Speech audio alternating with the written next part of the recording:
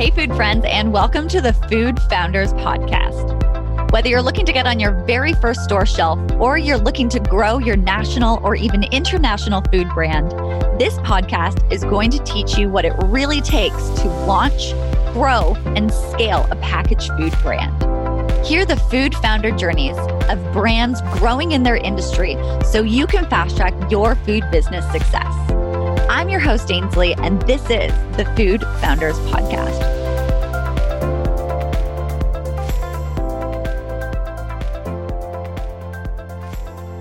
Hey, everyone, and welcome to the Food Founders Podcast. Today, I'm excited to be speaking with Caroline Cotto from Renewal Mill, and we are going to be talking about what Renewal Mill is, their journey to where they are right now. And I know there's going to be tons of great nuggets for everyone here. So Caroline, welcome to the Food Founders Podcast. Thanks so much. It's great to be here. Great to have you on here.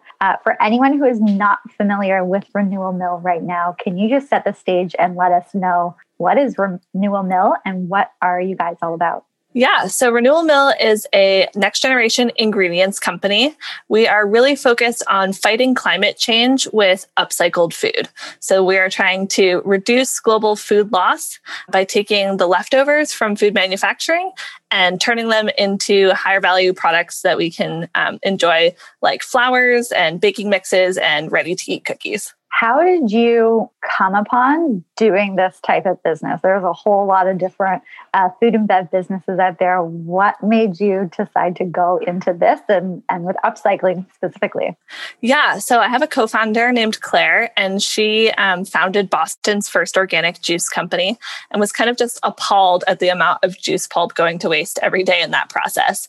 She was taking a lot of effort to source really premium organic produce from local farms. And then at the end of the day, she was just left with mountains of like carrot pulp and vegetable pulp and fruit pulp. She tried to like make it into muffins and stuff, but it was just more than she could handle.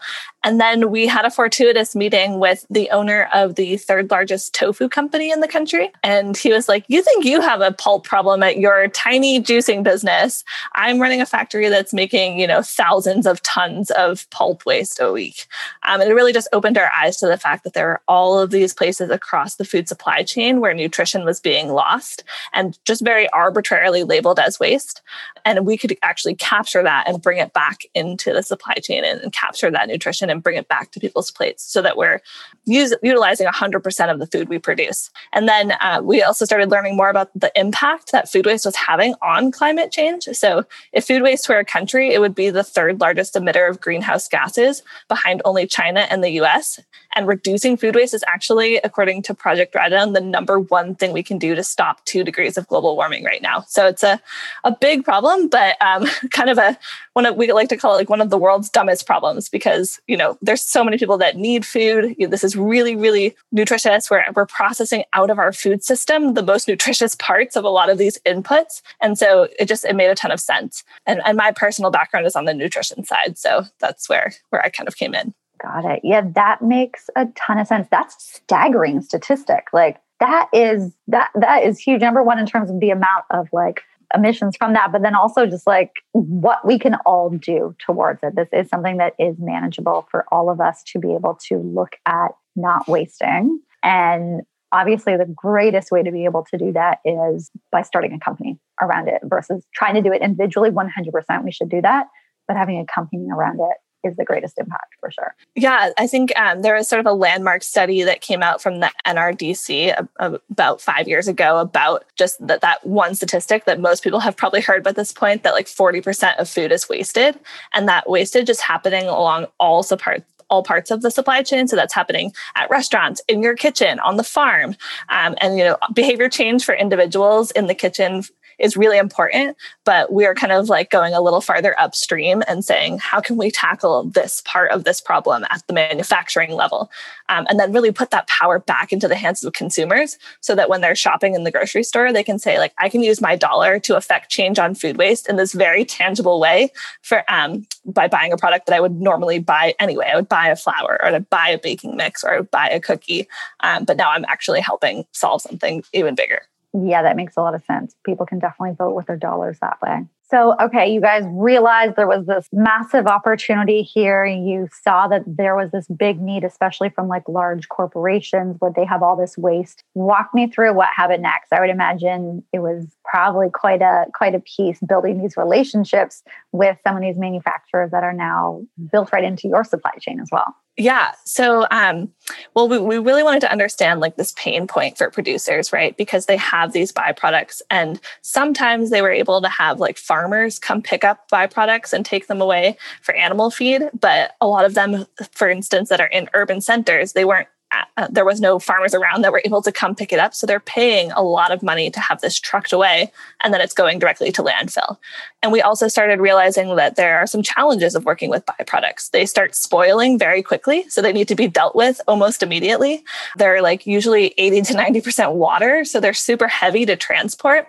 And so as we started working through this, we realized that it made most sense to do something called a co-location model. So we're putting our technology inside of the manufacturing facilities of the partners that we work with to sort of process and capture these byproducts right on site, and then turn them into the ingredients right there before they ever leave the factory floor. So we started playing around with the byproduct of soy milk production, which is the first step of making tofu, and quickly learned that this pulp was about 80% water, but that we could dehydrate it down to less than 10% and turn it into a flour and then mill it and sell it. So that's our flagship ingredient, is called Okara flour, which comes from the soybean pulp left over when you make soy milk.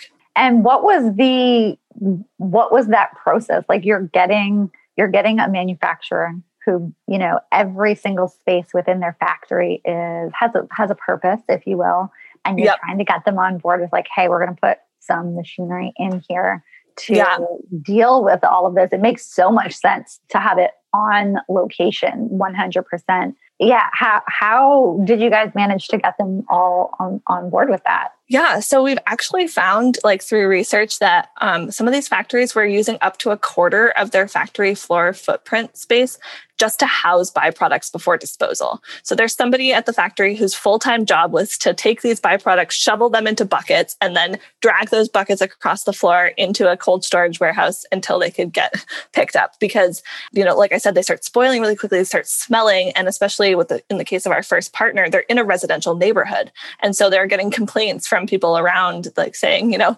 what is this horrible smell? So it really is a pain point for them. And so we were able to say, okay, we're only going to take up this much of your floor space. We can put this equipment in, and we'll solve these headaches for you and actually turn this waste into revenue. And so a lot of people are really amenable to that. And we actually have a lot of inbound interest from producers who are now having to start complying with things like organic waste bans that are going into effect. And it's no longer just an option to kind of just, you know, set it, like let it, you know, forget it and hope that somebody comes and picks it up or that we can truck it away. But being proactive around it is really important, and they're happy to have the help. That's incredible. Yeah, you guys clearly solve a direct need for suppliers. You can work with them directly in your supply chain, and then consumers are looking for ways to bring this into their life as well. Talk to me about that consumer piece. How has it been getting consumers on board with buying an upcycled product? Still new for a lot of people. So what's that education process been like for you guys? Yeah, it's definitely the most challenging part of what we do. And we've definitely seen it evolve over the last 4 to 5 years that we've been doing this. So I think when we first started, we were really cautious about talking about the word waste in any capacity, because we didn't want people to think that they were eating something of lesser value or lesser quality. I always joke that I was presenting once at a conference, and this lady introduced me, and she was like, "This is the trash cookie lady." And I was like, that is absolutely not what we're doing at all. So yeah, we didn't have the word food waste anywhere on our package. We're really cautious to talk about what we were doing as value added. And we still are, we still want to, you know, be cognizant of the fact that this is a new concept for people, and that, you know, we want to show that we really are keeping nutrition and giving them really, you know, high quality product. But we've leaned more into the impact side of things and really drawing that connection for consumers between upcycled food and its climate impact, because I think that's sort of the gap that was missing. People know that food waste is an issue, but they don't know how much of an issue it is and how much of an impact that it's having on this climate change outcome. So that's we just released a rebrand where all of our new packaging says fight climate change, like really first and foremost. All of our new designs are derived from weather pattern data. So like things like heat maps and tide depth maps and things like that to kind of, draw it back for the consumer, not in so much in a literal way, like, here's what we're taking when we're taking scraps and kind of piecing it together, but rather in more of like this is the impact that you're having. When you purchase upcycled food, you're directly helping fight climate change by reducing food waste. Mm-hmm. So, and we do have the word food waste on our package now. We're really trying to lean into that. There's been some also really cool studies that New Hope Network has done over the pandemic. So they're the organization that runs some of the biggest trade shows in food. And they sort of surveyed consumers on what environmental issues are you paying more attention to during the pandemic. And food waste was the number one thing that people said that they were paying the most attention to. But it's the only one on the list of things they had as far as like sustainable seafood or other like environmental concerns like fair trade and things like that they were surveying for. Food waste was the only one that didn't have sort of a certification associated with it. So Renewal Mill helped found the Upcycled Food Association. And together with 130 other companies, we've just released the first ever upcycled product certification program. So now products are going to be able to be certified upcycled the way that they're certified organic or certified non-GMO.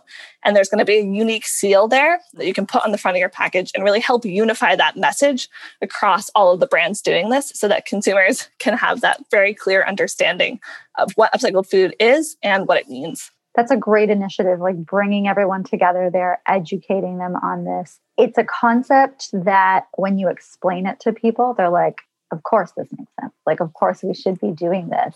And it takes innovation and entrepreneurs like you to be able to like make that actually accessible to people. Because a lot of times people find it daunting. They don't know what to do. Oh, I can only do so much in my own home, but this is actually a great way for people to truly make more impact. And you're really facilitating that entire community to now be able to grow now, which is great. Yeah. And I think it's always important to remember that, like, first and foremost, the product has to taste good, right? And it has to have some sort of like functional benefit for the consumers. So the sustainability piece is really important, but it's not enough to be the only thing that's selling the product. So we do, really try to highlight like this is both better for you and better for the planet, but it's also really delicious. And that's, the main selling point overall. At the end of the day, yeah, it's always going to taste good. It's food, right? No matter how great the mission is, no matter how fantastic the benefits, it's food and we're eating it or drinking it to enjoy what that is. Absolutely. So you guys recently went through a rebrand and new packaging. Talk to me about the discussion even to put like food waste on there. Was that a clear yes for you guys up front, or was there a lot of debate between you guys in terms of whether or not you should do it or not? Yeah, I think we've really, struggled back and forth with that because it's like, upcycling is our unique differentiator on shelf. And we want to highlight that first and foremost. That's like, our product tastes delicious, but it also allows you to have this sustainable impact. So we definitely knew we wanted it to be at the forefront. And we'd actually gotten a lot of feedback from retailers that they wanted it to be more upcycled forward. So upcycling is a top 10 trend for 2021, named by Whole Foods, by the Food Network, by a lot of other big food outlets. And so we wanted to make sure in the rebrand that was the first thing that came across when you looked at the package, that you immediately understood that it was upcycled. We, decided to opt for fight climate change and then a tagline of like, fight climate change from your kitchen, to kind of, again, have it be more of a forest for the trees view for the consumer and say like, this is, you're purchasing a brownie mix, but what you're really doing is, having this much larger impact on the entire food system. And then, on the back, we explain a little bit more in depth what upcycling is, how that's connected to food that would have otherwise not been used or would have otherwise gone to waste, and then direct consumers to the website to learn a little bit more about the nuances there. But we plan to to certify our products through the Upcycled Food Association so that they'll have that seal front on pack as well. And we're working with some really exciting designers that have done branding for other sustainable seals to work on finalizing that for being on the first products this spring. Very cool. I look forward to seeing that on all the packages coming up. So talk to me about your distribution. Are you finding the majority of your sales right now from DTC, or are you primarily retail focused? Yeah. So before the pandemic, we were actually doing a lot of our sales through food service. So we were selling our cookies into offices on the West Coast as office snacks. They had a little bit of a cult-like following there, which was awesome. But with COVID, that channel disappeared overnight. So we really had to pivot. Definitely had a little bit of a spaghetti at the wall strategy to figure out where are our consumers and how can we best reach them. So we have a number of different channels right now. We are selling direct to consumer through our website. We're doing some third-party e-commerce platforms. So we're on Thrive Market, we're on Good Eggs, we're on Zero Grocery, which is a waste-free grocery store started in the Bay, and we're just launching on Fresh Direct. And then, even though online grocery has had such growth this year, most of the grocery sales are still happening in brick and mortar. So we are expanding our presence there as well. We're mostly in California, but we have some limited retail presence on the East Coast and New York area, and are looking to expand. Great. Yeah, I'm sure people will be looking for this, especially given the fact that it is one of the top trends that people have been calling out now. And I don't expect that to disappear. I feel like this is going to be one of the up and coming trends that we're going to see for the next few years. So it must make conversations with retailers somewhat easier, with consumers that are already kind of there. Talk to me about the conversations that you've been able to have with investors around this type of value proposition and how that has been for being able to help grow the company. Yeah, I think just to go back to the retailers for a second, we're really excited to see retailers really leaning into the trend and not only bringing on more upcycled products, but to having unique merchandising opportunities to sort of highlight upcycled as a category. And also on online grocery as well, we're seeing different platforms add upcycled as a filter. So now you can, filter for all the upcycled products on that platform, which is super cool and just building this collective movement. And I think investors are kind of getting on board with that as well. And so we're through the Upcycled Food Association and at Renewal Mill personally, we're really trying to educate investors on this is a whole market of companies and there's a whole wealth of opportunities here. And like I said, this food waste is happening at every part of the supply chains and there's companies tackling it at every different part. So really helping investors understand what that full landscape looks like is really important. And then, Renewal Mill is actually a double model. So we're selling direct to consumer and through B2C channels, but we're also selling our ingredients B2B as inputs for other food companies. And I think that's something that's been a unique story to tell investors that not all of them get, but the ones that do get it are really invested. So kind of showing that it's a symbiotic relationship. We are selling ingredients, but in order to drive that demand and get data to show them that this works, we have our own branded products in the market. And then we bring that back and say, hey, look, it works. And there is demand for this. And look at the success of the marketing we've done and helps drive that full cycle. So yeah, we also were really excited this year to launch an equity crowdfunding campaign because we wanted to turn some of our consumers and brand evangelists into investors in our company and help us build that movement and spread the word about upcycling, which is still mainly relegated to the coast. So we're trying to kind of help educate consumers at every level. Talk to me about the crowdfunding campaign. What did that look like? Had you guys done that before? And was it, I think a lot of people think when they think crowdfunding, they're like, oh, I get it. I'll just launch a Kickstarter and it'll be super easy. I'm going to get all this cash in here. Yeah. And I know that's not true. And so do you. So can you share a little bit about what that experience has been like for you? For sure. Yeah. Very similar to what you're saying. My co-founder Claire had launched a Kickstarter for her juice business. And, almost a decade ago, she was like, yeah, well, just, crowdfunding it's awesome. You get all these people who are interested. And then it definitely is a lot of work to make the message something that really resonates with people and kind of have that constant line of communication, because especially this year, there's been so many things that are very well deserving of people's money and attention and time. And so how you like kind of reach them through different social platforms and channels is definitely not an easy task. We decided to launch it through Republic, which has focused specifically a lot on female founders and diverse founders. And they were really helpful in getting that up and running for us. And they've also had a lot of food brands come to the platform recently. So we definitely saw some of our friends from the CPG community raising simultaneously. But yeah, we tried to leverage everything that platform had to offer as far as like regular updates to the people who said they were interested in investing, leveraging our own personal networks, and then sort of incentivizing different gift or like tiers for people. So if you invest this much, you get access to the founders or access to early products and things like that. And it's been really fun to sort of interact with that community because there's the whole host of expertise out there that like we were able to tap into through that like Republic community and then the larger AngelList community that it came out of. So we feel really lucky to have those folks on board.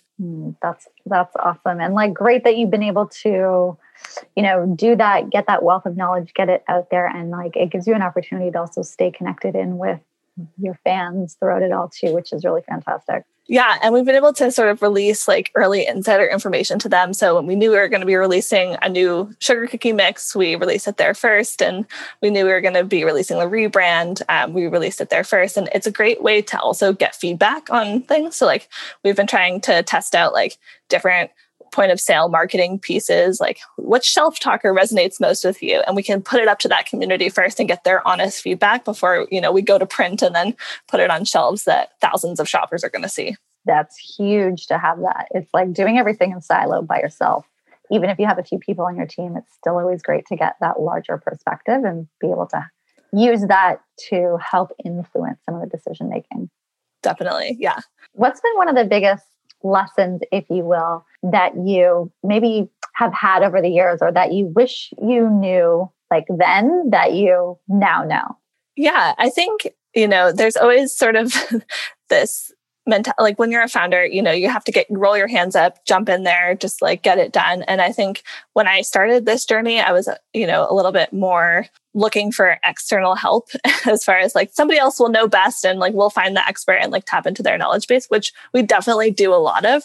But I think there's so much value in just like you trying it out first, seeing how it goes and then kind of adapting. So my co-founder Claire is really good at that, just being like, okay, we're going to like, I was like, we need help with Amazon. Like we need to find an Amazon expert to get our shop page up and running and stuff. And she was like, let's just give it a shot, see how it goes. And like, we can adapt from there. And that mentality has really helped us be able to sort of pivot and iterate fast. We, like I said, had to switch all of our channels pretty much overnight. And if you were to look at the graph of our revenue, you wouldn't even know that happened. And a lot of that was just because we were like, okay, let's try, let's give it a shot. And then we can kind of take it from there. So I think that being able to live in that mindset has been really helpful. And what I would pass on to other people in this space as far as like, give it a shot. And then you can, always find someone who knows more to kind of give you the help fill in the gaps where you're missing them.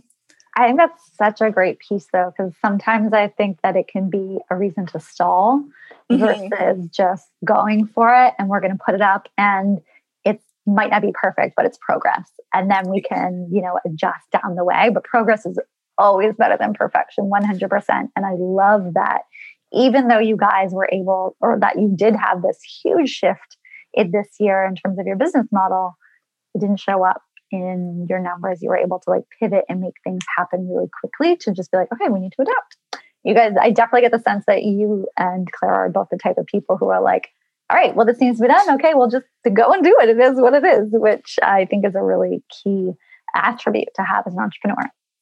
Yeah, I think, I came from sort of a East Coast upbringing and like went through sort of traditional pathways of school and sort of traditional pathways of what success looks like. And I think this whole entrepreneur journey has kind of upended that. And it's like really leaned into like fail fast, fail often, and then try again. And so, yeah, it's just been a whole lesson in resiliency, which is, my new definition of what success really is. That's a great definition. Was that uncomfortable at the beginning, making that shift to like get to that type of mindset that you're in right now? For sure. I feel like along this journey, especially if you're in sort of CPG and grocery, you get a lot of no's. Like some people will tell you that all the time, but being able to like pick yourself back up and just try again, even with the same companies, I think is really inspiring. I know on average, it takes me about 7 emails to get a response from a grocery buyer. And you're like, I'm always surprised after 7 emails with no response. Somebody's like, yeah, sure, send me a sample. And you're like, I'm really happy I didn't give up after email 5 because I never would have been here. So I think that, yeah, it's definitely been a lesson in patience and kind of just follow up can never be overrated. And if you're really like invested in what you're doing and sharing that mission with everyone else. But yeah, there are the moments where as a type A person, I'm like, where is the things I can just check off my to-do list or like say like I accomplished this for today. And I rarely get that moment. So it's about celebrating the little wins to like help us get through.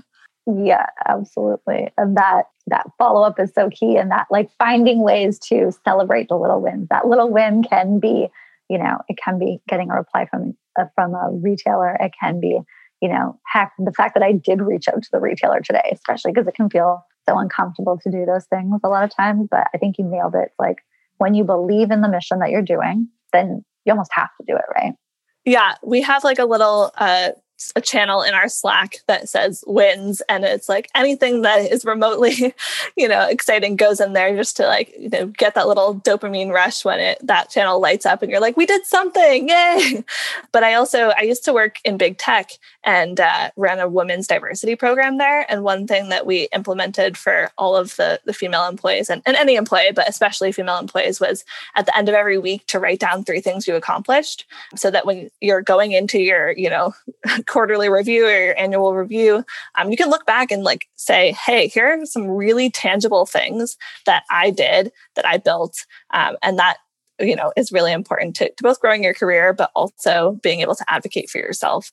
And we do that as a brand too, because we're like, okay, here are the things we accomplished. I can look back at that wins channel and take that to investors and say, hey, this is the things we did. Even though like, you want our revenue to be at this certain number, like we're on our way there. And these are the milestones that we've hit on that journey. That's such a huge piece to be able to take that for your guys' self and for outside, investors or retailers or whatever it may be, focusing on those positive pieces. Because sometimes, let's be honest, you just need to look at those two. If you've like heard one too many no's for like the month, you're like, okay, let me just look at this to like remind ourselves that we have great traction, that we are doing great things, that we're making real impact with what we're doing.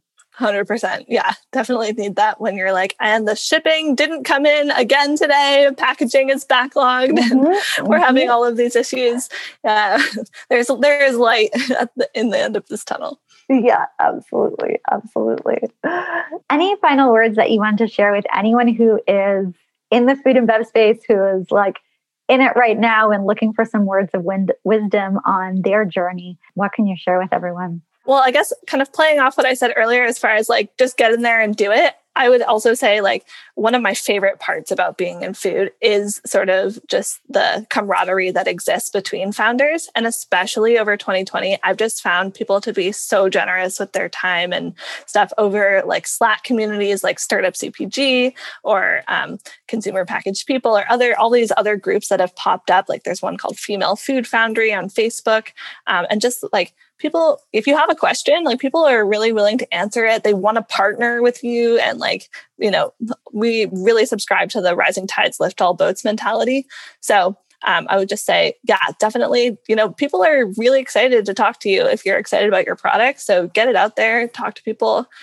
We'd love to partner with people. So if anybody is interested in working with us, definitely don't hesitate to reach out. Yeah, I love that. The CPG world is, obviously I'm biased, but I swear it's got the best people. Like people are so willing to help, so willing to connect. And it is just a great group of people trying to make impact with their food and really want to help each other do that in whatever way that makes sense. So I totally agree. Reach out to people, ask questions, partner. It's a great group of people in CPG at big companies, small companies, everywhere in between. Everyone's willing to help each other grow, which is fantastic. Yeah, I think we've been lamenting the lack of trade shows just because we miss seeing all our friends in person. But have been pleasantly surprised by how much of that we're still able to do virtually despite the pandemic. Yeah, absolutely. Well, and I know you and I connected over in a Slack channel as well, CPG Connect. And yeah, it's a fantastic community to be able to just plug into one another and help each other grow, which is fantastic. For sure. Awesome. Well, Caroline, thank you so much for sharing the journey of Renewal Mill today on the Food Founders podcast. And I look forward to watching you guys grow, and so excited for your growth and for the upcycle movement as a whole continuing to evolve and helping consumers do their part in what they can do to fight climate change. Thanks so much for having us. And yeah, we look forward to staying in touch. And if anybody wants to find us, we're at Renewal Mill on any of the social channels and at renewalmill.com. So definitely look forward to connecting. Awesome. Thank you so much. Thanks.